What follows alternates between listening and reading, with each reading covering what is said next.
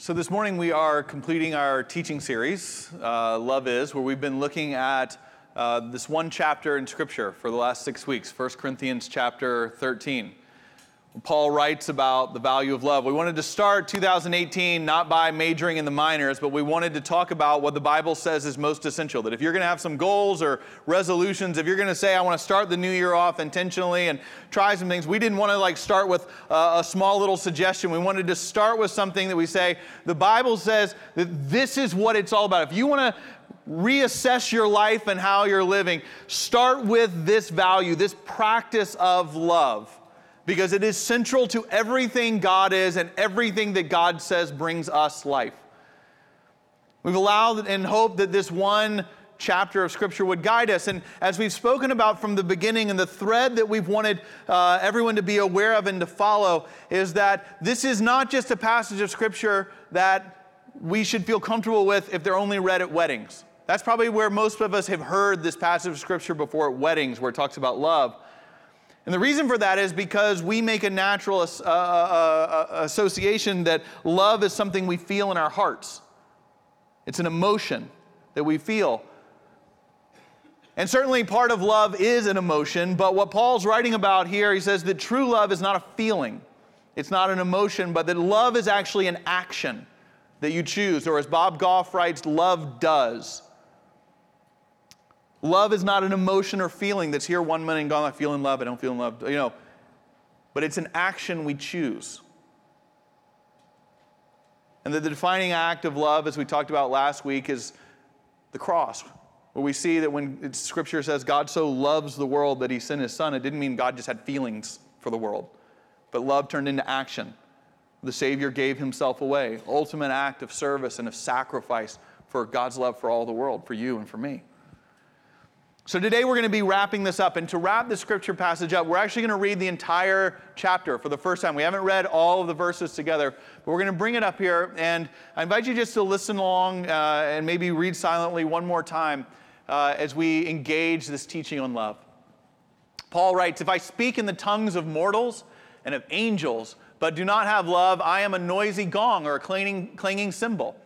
And if I have prophetic powers and understand all mysteries and all knowledge, and if I have all faith so as to remove mountains, but do not have love, I am nothing. If I give away all my possessions, and if I hand over my body so that I may boast, but do not have love, I gain nothing. Love is patient. Love is kind. Love is not envious or boastful or arrogant or rude. It does not insist on its own way. It is not irritable or resentful. It does not rejoice in wrongdoing, but rejoices in the truth. It bears all things, believes all things, hopes all things, endures all things. Love never ends. But as for prophecies, they will come to an end. As for tongues, they will cease. As for knowledge, it will come to an end. For we know only in part, and we prophesy only in part. But when the complete comes, the partial will come to an end. When I was a child, I spoke like a child. I thought like a child. I reasoned like a child. When I became an adult, I put an end to childish ways. For now we see in a mirror dimly, but then we shall see face to face. Now I know only in part, but then I will know fully, even as I have been fully known. And now faith, hope, and love abide. These three, and the greatest of these is love. Let's pray together. Lord, we ask that no matter who we are, how we walk in here, what doubts, what questions, what beliefs, what ideas, that you, the living God, would speak to us all about how we are called to live and to love. We pray for your guidance and your leading and the power of your Spirit to do this work. And we lift this in Jesus' name. Amen. So friends, what we've done over these 6 weeks is we've really kind of taken this chapter of the Bible and we've looked at it in 3 parts, or kind of 3 separate chunks. The first chunk we looked at the first week on January 6th. And the first part is verses 1 through 3. And this is where Paul makes very clear to us the importance of what he's putting forward with love. What he says from the very beginning is this: you were made for relationship. You were made for relationship with God and with other people. And that if you don't live into that, if you don't see the supremacy of love, if you don't understand that we are relational beings and that that is where we find our meaning, then you are missing the point of why you're here. Doesn't matter what your career is, doesn't matter how much money you make, doesn't matter where you go to college, doesn't matter what degrees you have, doesn't matter where you taught, doesn't matter what, if your high school is ranked, it does not matter what degrees you have on your wall that others might admire. This is why we're here, for relationship, to love each other.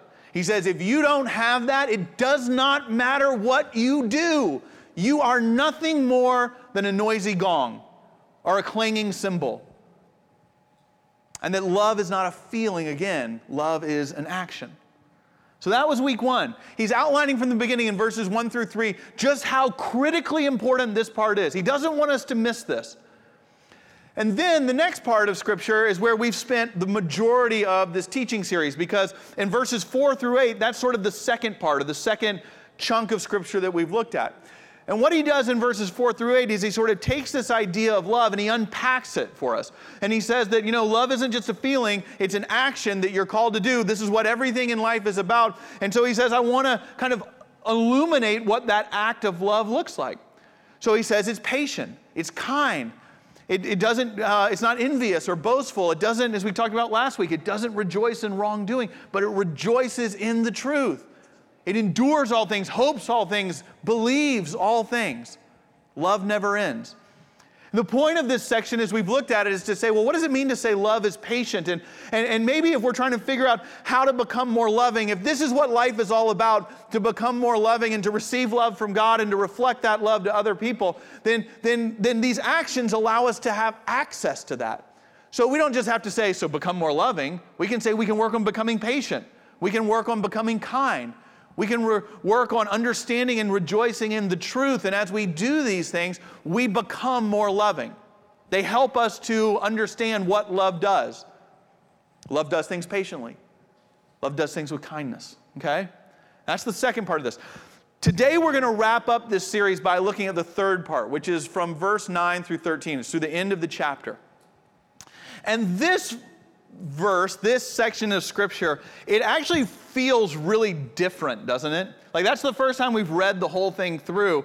And there's kind of this shift once you move past verse 8, because up until then, everything kind of has this poetic rhythm to it. Do you know what I mean? Like you can hear it when you read it. Love is patient, love is kind, it believes all things, hopes all things, endures all things. I mean, there's sort of this thing when you read it or when you hear it that you kind of can almost get into the rhythm of it, right? And then all of a sudden, starting in verse 9, that sort of comes to a halt. It's why we've saved this to the end, because when you've read this the previous weeks, like, yeah, I love this, and then you're like, kind of like verse 9 comes and it starts feeling really different, because then Paul starts becoming more, it seems like, academic. It's like, okay, now we know in part, we see partially, but we're going to see fully, and then you got to stop being a child, stop acting like a child. You need to start acting like an adult, and it's all your childish ways. You got to put them away now, because now it's time to be an adult and to act like an adult and speak like an adult. And then it's almost like he catches himself. And then at the end goes, oh, right, and so faith, hope, and love abide, these three, but the greatest of these is love. Do you know what I mean? Like it feels different. It's written different, and it feels different. And it seems kind of weird that the way Paul wraps this section up is to move from these beautiful ideas of what love is to going, stop acting childish. Stop being so immature. And you got to put childish things away now. Now it's time to grow up. Start acting like an adult. I want you to think about in your life when you've had one of those moments where you stop and go, oh, I got to start growing up now. Like we all have them, right? For me, one of the clearest ones was the first year that our first child came home from the hospital. And my wife lovingly kept reminding me that we had to grow up now, that things needed to change because there was extra responsibilities around the house. Like, do you think about that in your mind? Think about when you've in your life had a moment where you knew, or maybe someone told you, that it's time to grow up now. It's time to stop acting like a child. What we mean by that is often accepting more responsibility for things, right? That's the inference behind what it seems like we say. We actually talked about this in staff meeting this week, and one of our staff members was reflecting on a time when this happened to her, kind of one of the first moments when it was, oh, I have to grow up now. I've got to start acting like an adult. I got to put childish things away. And she said that it was her college graduation. And that when the weekend of graduation came, her whole family came up for graduation, and they were all celebrating a dinner the night before, and they went and they took pictures and, do all the things you do at graduation. She had the cap and the gown, and she walked across the stage, and then kind of afterwards, as the celebration was starting to wind down and everyone was getting ready to go back home, her dad came up to her with some paper and handed him to her and said, hey, this is like 4 bills that I've been paying for you while you've been a student, and these are now yours. Like, these are yours to start paying, and foreclosure and bankruptcy are bad things. So you want to take these seriously, here. Happy graduation. It's time to stop acting like a child. It's time to grow up. Time to start acting like an adult. This is what Paul writes here at the end of this section on love, and it just seems a little bizarre. It seems strange. It seems out of place. It doesn't feel very loving. There's a term that we've actually invented because we have become so adept at understanding that growing up means doing to-do lists and having responsibilities. The word we're going to bring up on the screen here is called adulting. And this is not a Thomas word, and this is not slang anymore. This is a new addition to the dictionary. This is the definition in the Oxford English Dictionary for the word adulting, which is a noun. Okay? Adulting is the practice of behaving in a way characteristic of a responsible adult, especially the accomplishment of mundane but necessary tasks. It's time to stop acting like a child. It's time to grow up. It's time to start taking some responsibility. It's time to do some adulting in your life. Doesn't it sound great? Every day, getting to focus on accomplishing mundane but necessary tasks. Doesn't it sound awesome how we've defined responsibility and adulthood? And Paul, in this section on love, is looking at us and saying, time to put childish things away because it is time to grow up. Take on some responsibility. But faith, hope, and love abide, these 3, and the greatest of these is love. You see, when we define adulthood and adulting in this way, it means certain things happen. It means that the idea of becoming mature and growing up is the accomplishment of tasks. And the inference is that when adulting and maturity is the accomplishments of tasks, then what we have to be willing to do is to constantly push aside those things that are unnecessary or immature. And so what happens is that we don't have time for quiet time for 45 minutes in the morning anymore because we have responsibilities for work or for family or for everything else. And so, it's great that some people are able to do that, but I have to do adulting. My day starts out in a certain way. It's great that some people have small groups or mentoring relationships. I just can't arrange my schedule that way because I have responsibilities of what I need to do. I have too much adulting to do. It's relationships that are quickly pushed to the side. And so our day can become, when we're not careful, a litany of to-dos. Got to do this at work, got to do this at home, got to drive this carpool, got to be done at this time. Have you paid the deposit for this yet? No, I haven't done that yet. You got to get in a permission slip. Who signed it? Who signed the report card? We got to have this application in at this time. Did you get all the essays done? Did someone spell check it? Have you met with the right person about the classes that you're supposed to take? Have we worked out vacation? Do you have the right frequent flyer miles for how we're going to take that flight? Or did you irresponsibly just buy the tickets and not think about it anymore? What are we doing? And then when we come to the end of the day with hopefully as many things crossed off our adulting to-do list as we can do, we go to bed stressed out, feeling like we didn't do any of it very well. And the good news is we wake up tomorrow and it all starts again. Yay, that's right. And this is why we look at young people and we're like, live now. Enjoy these days, live now, because it won't always be. This is what awaits you. Paul says it's time to grow up and to leave childish ways behind. You think that's what he means? It's also said that love isn't a feeling, it's not an emotion, it's an action. What would it mean if what Paul is saying here is that growing up is more than just the accumulation of to-dos? What if Paul would look at that definition of what it means to be an adult and say, no, that's what I mean by being childish? This is a section of Scripture where I'm saying to you in these verses, remember why you're alive. Remember what you're here for. Remember that at your core, you are a relational being designed to receive love from God and other people and to love others in action well. That's where meaning and purpose are found. And so what I'm asking you to do is to not build your day only on to-do lists, although I know things have to get accomplished, but to build our days around the values and principles and practices of receiving and giving love to one another. What would happen if he would look at this generation, maybe more than any other generation in history, at the fast-paced, busy adulting lives that we live and say, how childish have you become? Because you're so busy acting like adults, you can't even have the discipline to focus on what God says you're here for. Folks, what would it mean if we took that as an idea and heard God saying to each of us today in our adulting, busy to-do list world, folks, it's time to grow up. It's time to put those childish ways behind you, that childish way of thinking, that immature way of thinking, because maturity and adulting are not the same thing.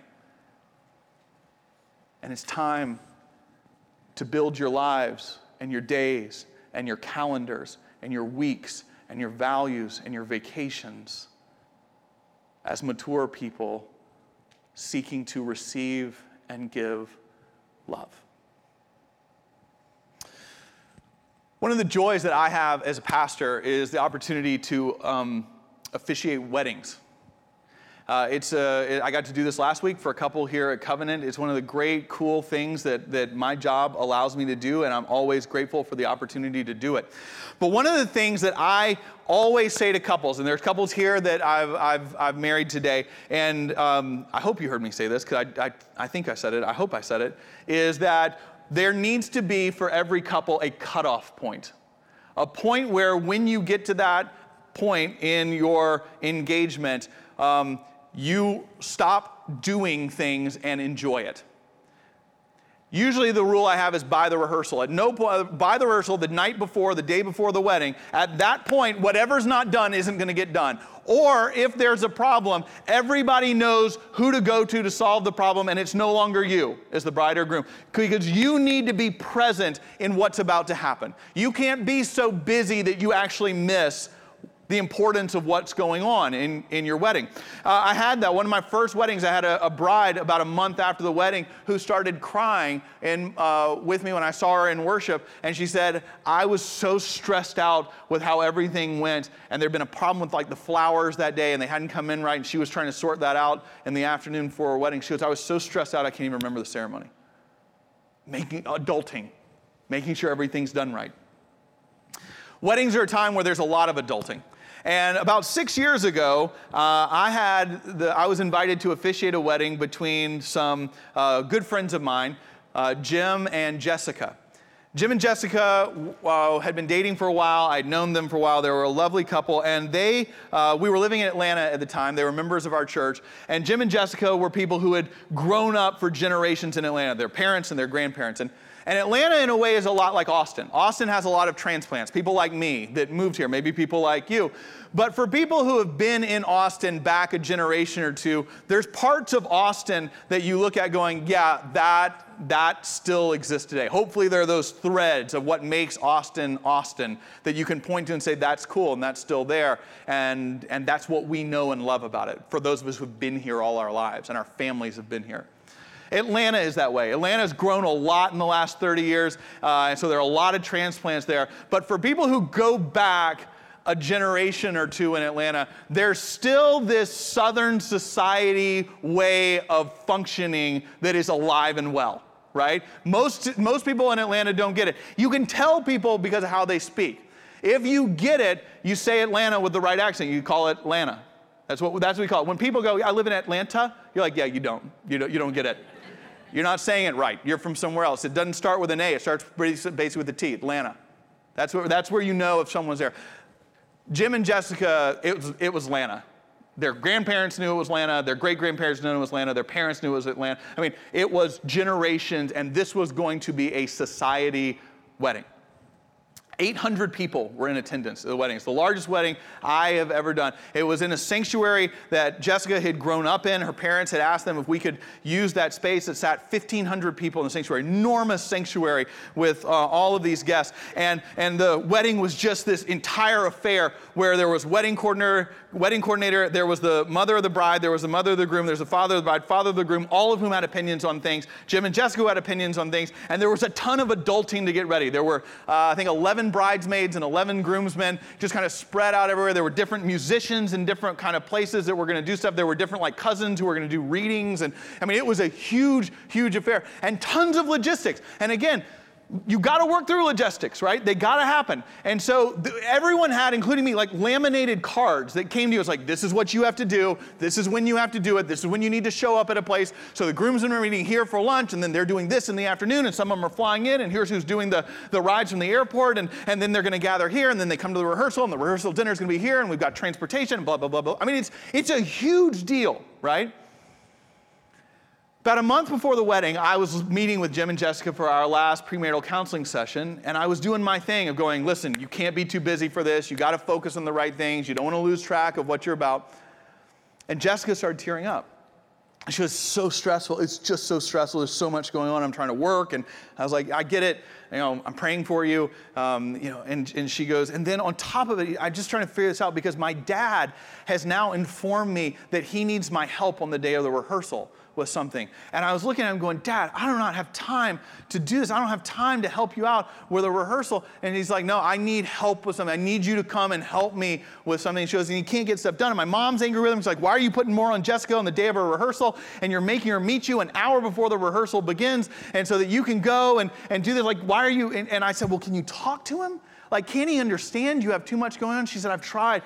And so he's adding this on to me. And her dad seemed like a really nice guy. He's a quiet guy. I didn't know him well, but I'm like, well, just explain it to him. Maybe it can work out. I didn't have a whole lot of interaction with him again until the day of the rehearsal, the day before the wedding. And I walked into the church for the rehearsal to begin. I got in there a few minutes early, and in the sanctuary, there is Jessica, and she's crying, which is not how you want to like start in on the whole thing. And I was looking at her going, oh my gosh, this didn't work out.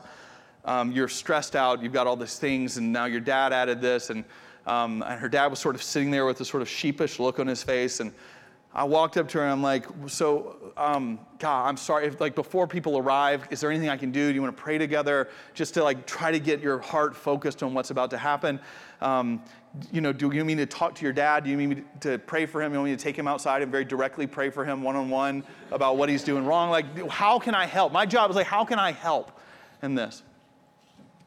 And she said, well, what happened is that my dad this morning, when we kept trying to say to him, I don't have time for this, he said, listen, I got to have your help with, and he gave me an address to plug into my phone. He said, meet me here an hour before the rehearsal. She said, I plugged the address into my phone, and I drove there and followed it. And she goes, and it turned out it was the address of the church. Like, she knew how to get to the church, but she had lived in Atlanta all of her life, so she didn't know that it was the address. And she pulled into the parking lot an hour before the rehearsal, and her dad was waiting for her in the parking lot.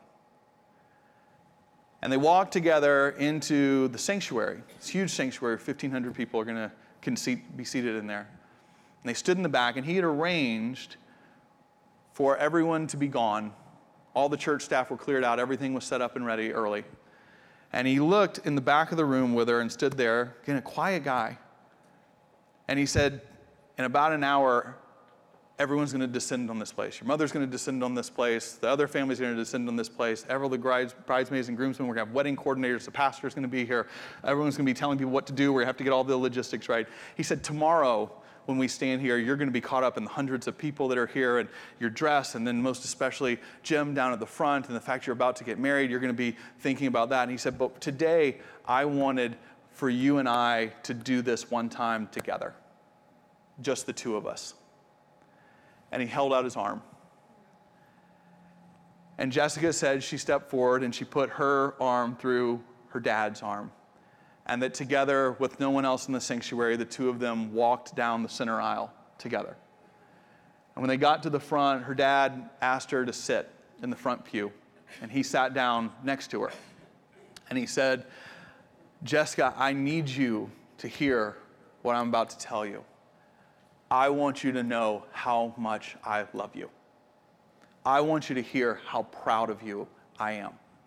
I want you to hear how excited I am for the life that you and Jim are going to lead and for the start of this new season of your life. But I want you to know that no matter where you go or what happens in the years ahead, I will always, always, always be here for you. And then he asked if he could place his hand on her head and as a dad give her his blessing. And I walked in just a few minutes after his prayer and his blessing had ended.